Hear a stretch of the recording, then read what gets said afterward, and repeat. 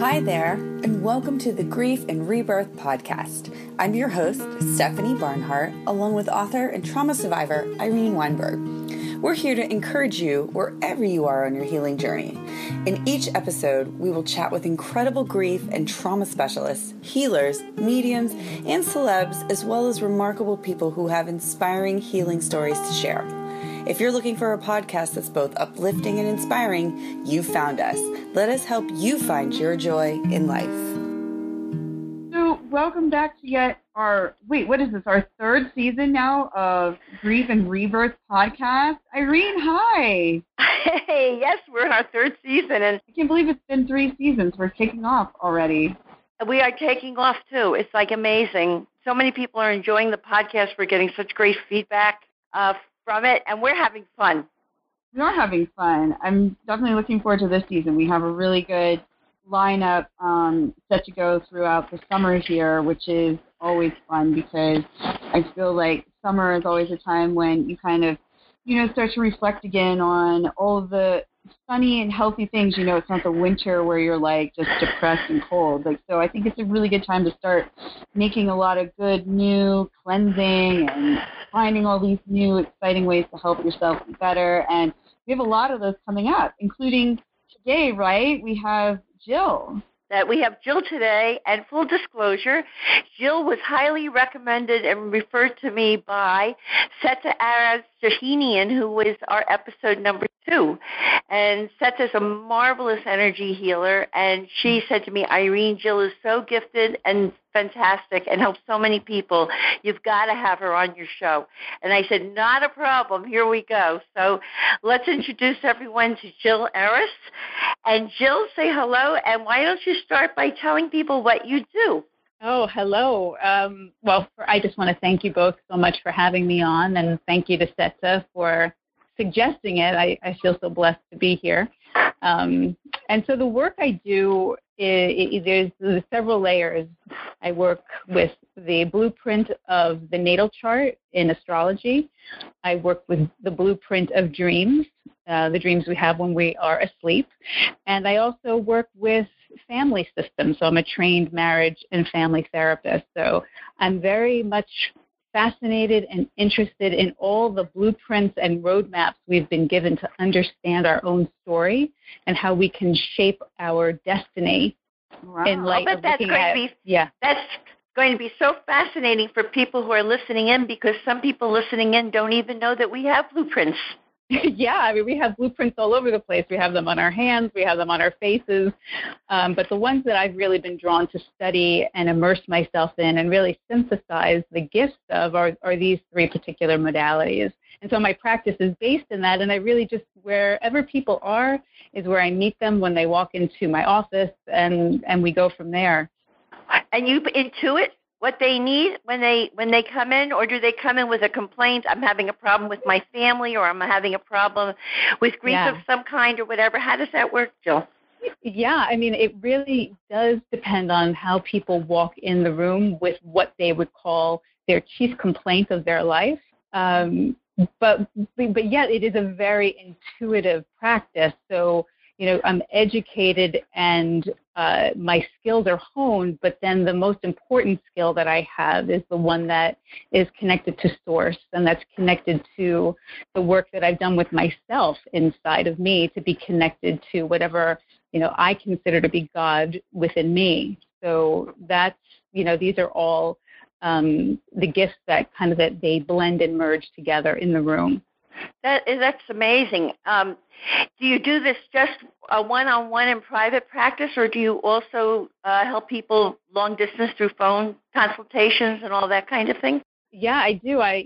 God bless Skype and FaceTime and all the ways that we connect with each other now. Look at how we're doing this work together right now. It's amazing and miraculous how we can connect with each other. So I do work with people in the room at a distance.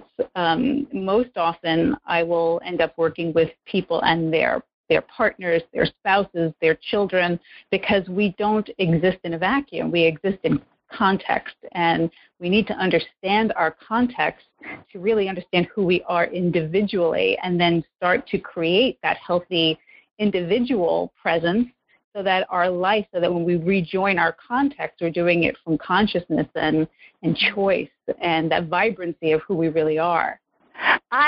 What I really love about what you do is you marry both the alternative healing that you're able to do with traditional knowledge and healing, because you also are traditionally educated. Isn't that right? Yeah, it's really funny. I mean, I've always been esoterically minded. I've always been connected to things all that we can't see, everything that I can feel. So I started out that way, really as a little girl, pulling books at the age of 4 on Saturn and Pluto and Uranus. And then as I grew into my maturity, and I started working with people, I realized, really through a wonderful client of mine, she said to me, why don't you do some kind of psychology, licensure or something, because you'll just be so much more open to so many more people. And, she helped me. My clients are helping me as much as I'm helping them, and that's a very reciprocal relationship.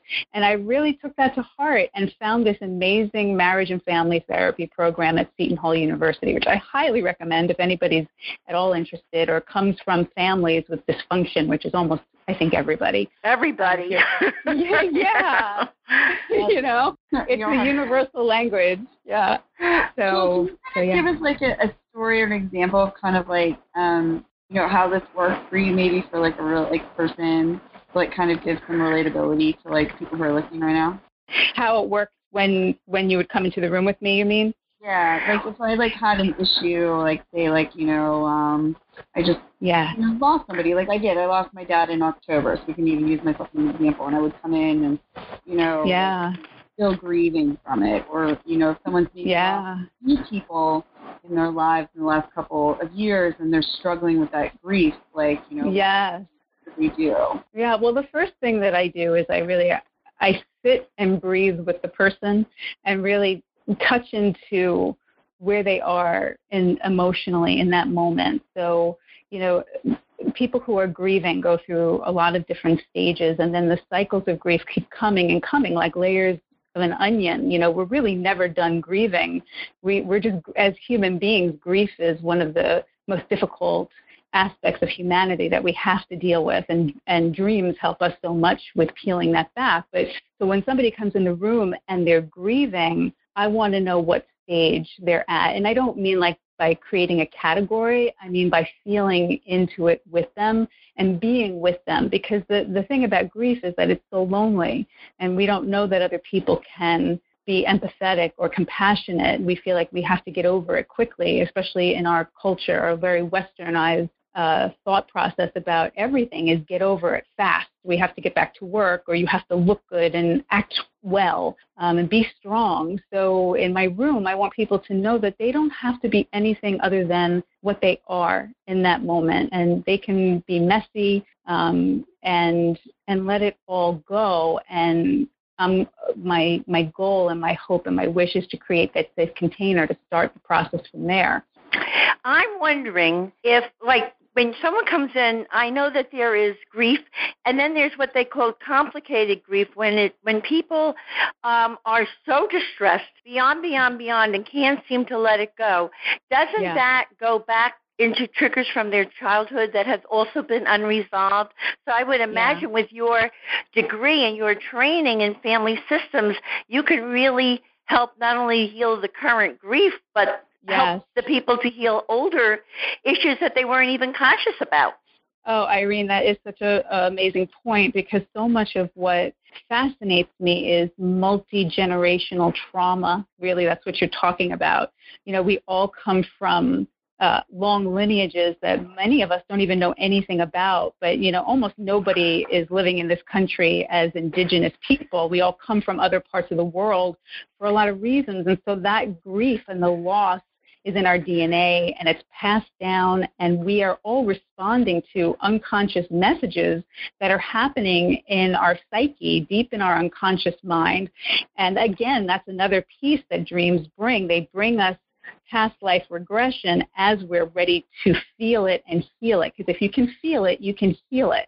So in our culture where we're talking about never feeling pain, medicate everything, we want to do the opposite. In a supportive environment, we want to feel. So yes, all of the grief that we're feeling when it's hard to get a handle on it over time, where the waves of it are still crashing as if it had just happened, then we know that the person is in shock and confusion. They're all trauma symptoms that go deeper than the initial wound, that trigger point, that almost like, if you would imagine like an acupuncture needle that like set the whole thing off, is deeply rooted in the person. And each experience that we have, especially the most painful, difficult ones, are meant to give us opportunity to grow and then to heal through pain.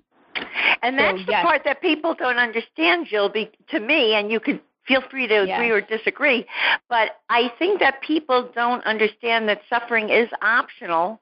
It just, you don't have to be stuck when that happens. And it feels like a peeling of an onion. Like, they're coming with their current grief, but they've also got whatever happened to them in their childhoods. And then there could be even past life issues that are contributing. Yes. Well, absolutely. That is the whole thing. I mean, it's a snowball effect. And, when we have this feeling of that we should snap out of it fast, or that we need to move through things quickly, we don't recognize that that feeling pain is a process. It's this tender, this way that we actually connect with our souls is through pain. So two sides of the same coin are love and pain, and that's how we connect in the most powerful way inside of ourselves, and then to whatever we feel is God or the universe or energy, however you think of creativity. The pain and the grief that's been with us from lifetime to lifetime, if you're a believer in that, or simply in our DNA, is calling the shots until we bring it to light, until we shine light of consciousness on what's happening. Does that make sense? Totally, because I've been exactly where you are. When I lost my husband, I was working with a healer, and she happened to be a traditional healer. She was a life transition coach. And one of the things that we found out was, I was over the top. Well, some of it had roots in my childhood, which was not an easy childhood, and things that had happened there. So, like, the feeling of abandonment was exacerbated by the fact that now my husband was gone, and I was doubly abandoned, and I had to deal with both of the current wound, and then it brought up the past wound, and it was an opportunity for me to heal that also. Exactly. I mean, in psychological terms, we call that a priori. It's a pre-existing condition that got triggered by the current circumstances. So we're always being given these opportunities to heal trauma wounds. Well, that's fantastic. There's two things that I really like here. The one is when you said, if you can feel it, you can do it. Like, I feel that's a really great, a statement just to kind of keep in the back of your mind, just to remember, because I feel like a lot of us think, like you said, that we can't heal a lot of these things, and we are so rushed. Like, even not just with losing someone, but what I'm thinking is having a baby, having a child. A lot of my friends, my listeners are parents, and we are so rushed through that process to get back to work, we don't lose our job, to look good. I mean, look at even who is the princess. She just had a baby, what? Oh, yes. Walk out yes. Well, she has a team. She has a team propping her up for that moment. Yes. I feel like, let the poor girl rest. Why is she out? I know. There's no No. I think that's such an incredibly powerful time in life when women choose to have children, men and women choose to have children, and then what happens to women in the process. There's actually a movie that just came out called Tully with Charlize Theron. I don't know if you've heard about it, but it's this incredible, powerful character study of watching what she goes through as she brings her third child into the world, and what her marriage looks like and the state of her being. And we are truly humbled by having children. I have 5 children, all moving into adulthood, and and near there. So when I look back on those moments of being on my knees, just with exhaustion and emotional pain that now I understand has so much to do with the fact that when we become mothers, we relive our own childhoods unconsciously. We are in the same kind of pain as if we watch our oldest child at 2 and something's going on with them that triggers a memory and it's unconscious, we're right back in our own trauma without even knowing. So we feel doubly lost at sea or drowning in all of it. And so if we have that capacity to start to say, oh, I get it, like this is kind of a symbiotic relationship I have, that I need to learn how to differentiate myself for the health of my child, for my own health, and to start to heal my trauma while I'm raising children, it will enable a woman and a man, if a husband or the partner is on board for that, to start to really look at the family system and how trauma could be impacting it unconsciously. So raising consciousness, being willing to see it so you can change it. So if you can see it, if you start to learn about it and see it, you have this possibility of changing it little by little, like baby steps, no pressure because there's enough pressure involved in parenting, but little by little, we see it, we know how to change it, we lean into support, we need a tribe, we need a group, we need people who are 10, 20 years ahead of us who can say, I know what that is, hold my hand, I'm with you, you're not alone. This is the existential pain of being human and being brave enough to have children. It's overwhelming. You know, this is such an important interview, Jill. I don't think anyone, I think everyone needs to hear this because I don't think anyone on this planet isn't affected by trauma that has bled into other things that go on in their family systems. Just very briefly, after I healed all of my, and I'm not far from perfect, but after I healed a great deal of my triggers and my systems, I was able to begin the healing of my whole family system where no one was talking to each other. But people had been estranged for years. Now everyone is connected. They're getting along, but people had to do the healing. And it started with exactly what you're talking about. Yeah. Oh, that's amazing. And that's the thing. People really can come back together. You know, looking at our trauma, being willing to express what's truthfully going on with us doesn't mean that we have to lose each other. In fact, just the opposite is true. A family can come back together and reform in a cohesive way. So we want boundaries in a family that are flexible and generous.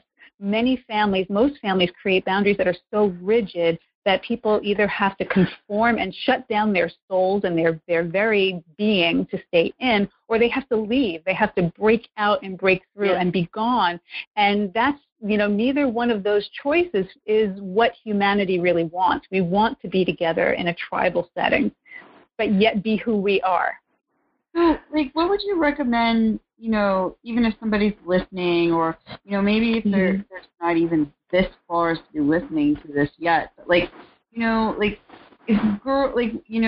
parents or moms or women are just experiencing any kind of trauma from death to, off, you're saying you got to just take these baby steps, but how do you even really recognize that you're in that situation? I feel like I've seen some people myself even recently that are just so far into, I don't even know if it's a depression, but I don't know, even how could someone like myself try to help bring them out of it without irritating them? I feel like they shut down more. Right. Well, I think that's really a powerful thing that, when people are depressed, we can generalize a little bit. It's not true for everybody, but in general, depression indicates that there's a lot of rage and anger that's being turned against oneself. So the person feels probably helpless to make changes, feels like they have to do it the way things are happening feels out of their control, which is very much the feeling that people have when they have babies and toddlers and young children, because babies, toddlers, young children, they're doing what they do. They're not doing what we want them to do. So when somebody's dealing with that, if you find a person who's dealing with depression, if you can offer just to sit and be with them without talking, to find that, like to check in with yourself and your own breathing and come into your own heart and try to stay out of your head. Our heads want to find all the answers. So our minds are meant to be the servants of the heart. So if we just give ourselves the opportunity to sit and breathe and feel our hearts and offer our hearts without solutions, that would be a very loving, almost like a Kabbalistic way to approach a person in that kind of pain. We, in our Western thought process, we want to give answers and create new behaviors from what we think and say, and these problems don't resolve that way. So I would just offer my heart just to sit with that person, or to say, can I hold the baby for you for an hour today while you take a shower? And, things like that are very helpful. And the other piece of it, I'm sorry, I couldn't hear you. I was just saying, like, how do you mean, like, just because they're lonely and they may not ask, but just to let them know someone's there, or just to, like, give them something without really saying it to them? Yeah, and even say, I am showing up today at 3 o'clock. I don't care if you're dressed. I don't care what mess is in your house. I'm just going to come in. I have an hour today, and I choose to give it to you. And, just constantly showing up, from always having that intent as you speak of being, which I'm sure you do, and we all try to, of just being loving and non-judgmental, because, I don't know if you would both resonate with this, but I think women feel so judged, especially as we're having babies, like you said, like Kate Middleton, she's a size 0 an hour after she gave birth. She's in front of the camera. She looks, that's like the standard that we're being held to in the Western world. But, I think there are so many groups that are forming to give motherhood and maternity and family a more real, gritty, honest, and beautiful representation in our culture. Mm-hmm. So we really want to be a part of that movement.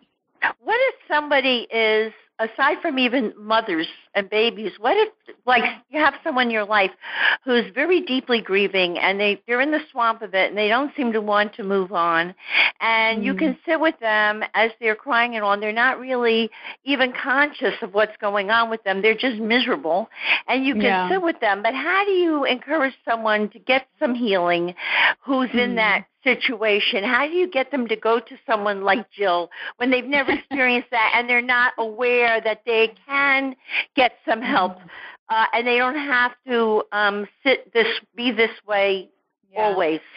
Well, I think one of the first things to do is to recognize in ourselves first that, we are helper types, right? Like, we want so badly to be helpful in that way. And for me, like, I know that I have to recognize for myself that the way that I help people most is by setting the example. So by walking the talk of my life, by being with myself, by nurturing myself, by coveting my own and creating my connection within myself, with my own heart, with my own God, with my own life, that if I sit next to another person, simply by vibration, that person is going to benefit from me being with my own truth.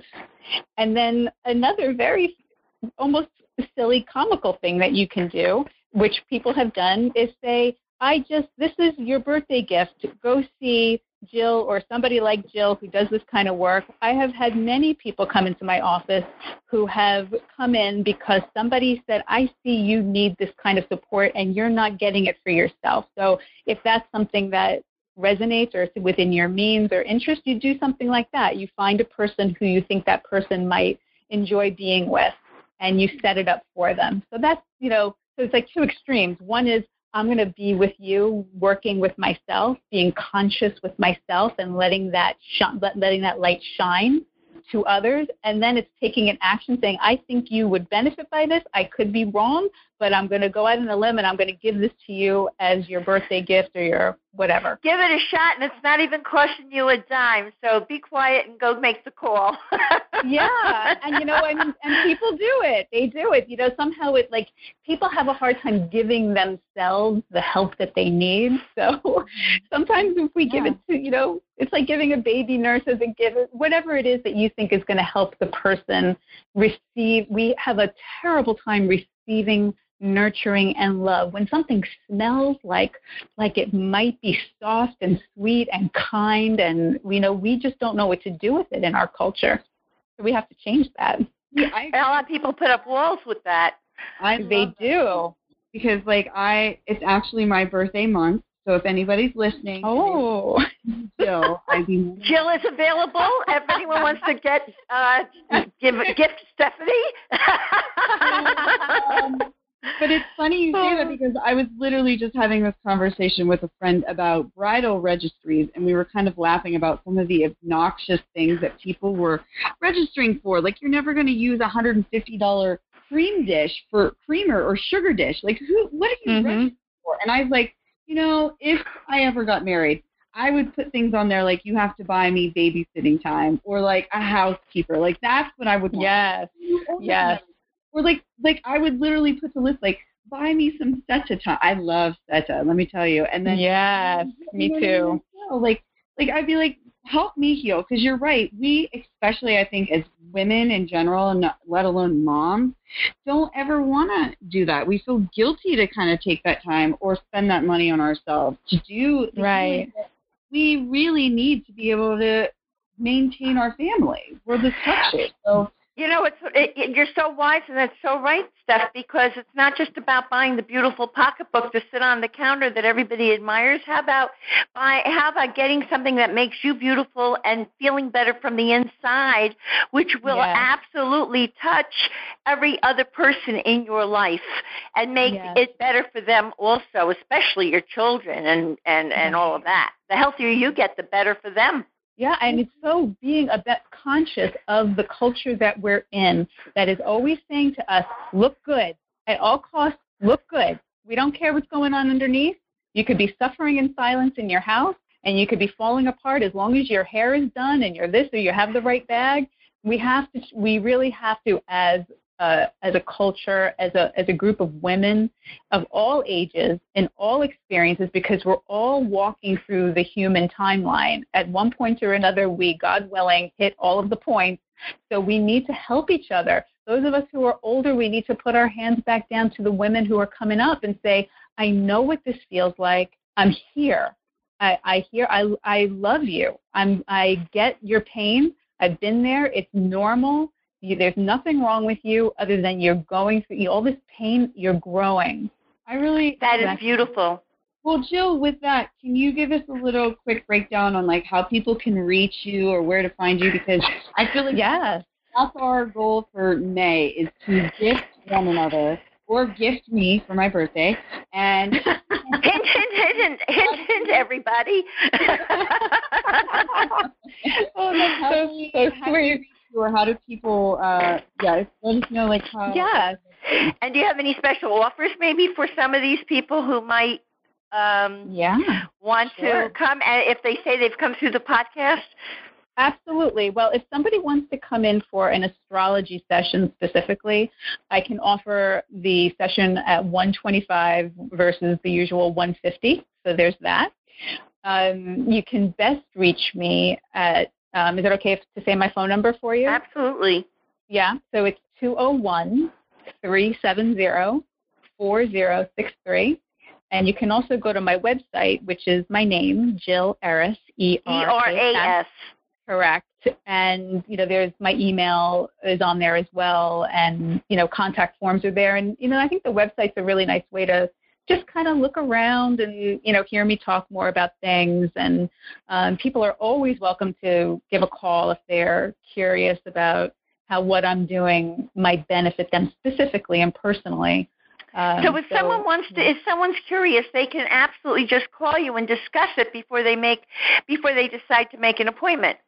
Oh, absolutely. I mean, I expect people to do that. I mean, this is a very, very personal business and work to be in. And, I also say to people, hold everything lightly. If you decide to come in and make an appointment, check in with yourself and see what you feel. And, I might be the right match. Maybe I'm not the right match. And then I can help direct you to other wonderful colleagues of mine. So, there's, and even after. Good point to make. I'm sorry. Yeah. Sorry, I don't mean to cut you off, but I think that's a really important point to make, because I think a lot of people also have that perception that they just need a call and they get a a reading from and then that's it. But that's not how it goes. You do want to call and become comfortable with someone and they know you and you grow this relationship, yeah, how SETA goes, and people we work with like Lee, they become part of your whole, like you said, healing timeline. And it's not just yes. Let me get your money and call. And I think that's really important so people understand, no. Teach them why or what would be best for them before they commit to anything. Well, exactly. And, I have people who I've been working with for almost 10 years, and it's a relationship. And it's, we have a relationship, and the relationship goes through ups and downs. There are times where I'll send somebody out to somebody else for a little while, do this work with this colleague of mine, then come back to me when you feel ready. I mean, it's about learning how to do healthy relationship, which means you bring yourself there.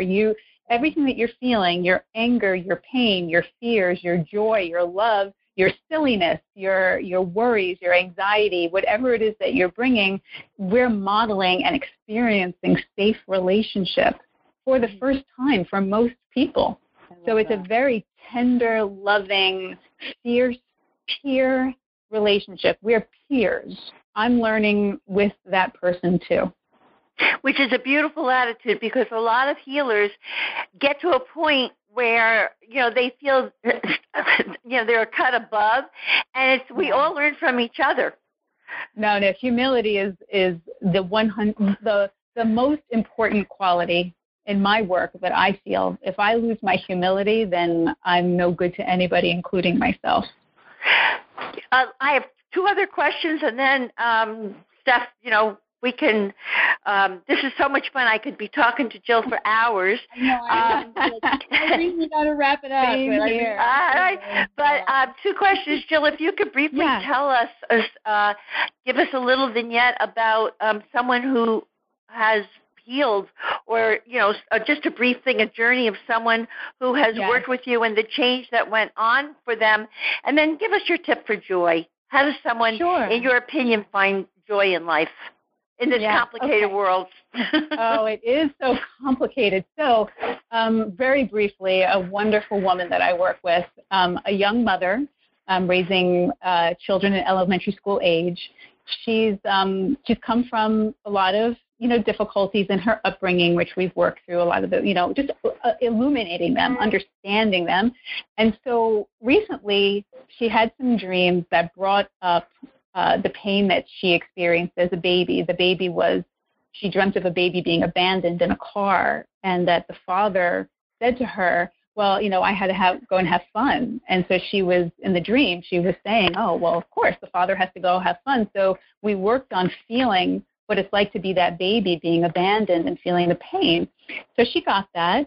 And so afterwards, after we finished working with the dream, I said, okay, so now what you do with this is when you're in the world, having your daily life, and she's very sensitive to other people and what they do, as many of us are. And I said, when you're reacting and having these feelings about people, I want you to consciously bring the pain of being the baby who's abandoned to the moment. And she said, what? Are you kidding? You want me to feel that pain while I'm dealing with people? I said, just try, experiment with it, see what happens. There's no right answer, no wrong answer. There's no perfection here. It's a process. So she came back into my office, and she was almost in tears, and she was laughing, and she said, you're not going to believe this, but when I did that, it changed everything. I wasn't upset with anybody anymore. I just felt my pain. And she said, because she challenged me on it. She said, well, if I feel pain, aren't I going to get depressed and feel more pain? I said, no. If you feel the real original pain of abandonment, and you acknowledge and give your heart permission to feel the pain, you're going to find that it moves through you. And she said, you were right. It moved through me, and I felt happy.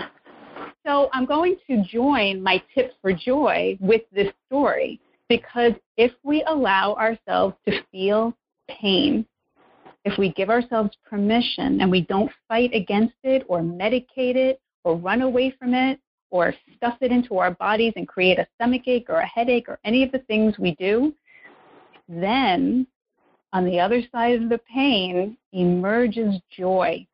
So by giving ourselves permission to feel pain, we will come into contact with joy. Especially if you help yourself to heal that pain. Yes, and allowing it is this client was a perfect example of how we fight against feeling it. But no, if I feel it, I'm going to get depressed, I'm going to this, but I've been working with her long enough for her to see, well, no, the depression, the pain from depression is you attacking yourself and not, unconsciously trying to find a solution for what you think is unacceptable. But that's the lie. The lie is that pain is unacceptable. No, it is totally acceptable, and it's part of being human. Otherwise, why would we have these feelings? Our feelings will heal us if we feel them. If we allow ourselves to feel, we will heal. And if you do it in the context of an environment where you're held and directed, as we all need that, I need that, everybody I feel benefits from that kind of loving support, then we keep moving forward and our lives become connected to calling, which is where the ultimate joy comes from. That is beautiful. And that's the perfect ending to a beautiful interview. Oh, I just love being with you both so much. Thank you, thank you. Thank you, everybody who's listening. I'm so grateful. Thank you. Steph, you have any final... This was a great episode. I actually want to re-listen to it here because I think there's a lot of good stuff in here. I do that often. I like to listen to our episodes because, even when I'm talking, I feel like I miss some of it. So, yeah. Like I said, it's a good month. Let's heal each other and do some little things, even if it's little tips to help get them started in the right direction, or just to sit with them, like you said. I appreciate you taking the time to chat with us today. And we will put my pleasure on our website as well. So if people are looking to get a hold of you, we'll have that up with our other podcasts on that. Thank you, Stephanie. Thank you, Irene. I'm so blessed to be with you. Thank you. It's our pleasure. And I guess I'll end with my favorite expression, to be continued. Yes. Thanks for tuning in for another episode of Grief and Rebirth Podcast. And we will speak soon for our summer series here. And bye for now. Thank you. Thank you so much.